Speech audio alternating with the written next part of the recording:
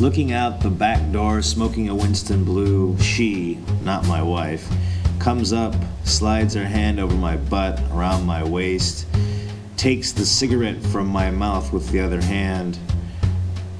Her, not my wife. I thought you quit.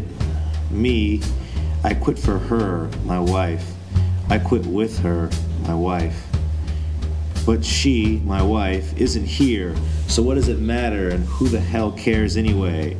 She, not my wife. I'm here, don't I matter? Me. I paid the money, don't be a fool.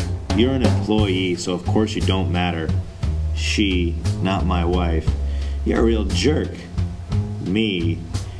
Oh my God, now you're sounding more like her, my wife, all the time. She, not my wife, with a smile.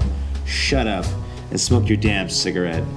She, not my wife, pulls me away from the door, leans against the table and throws open her robe.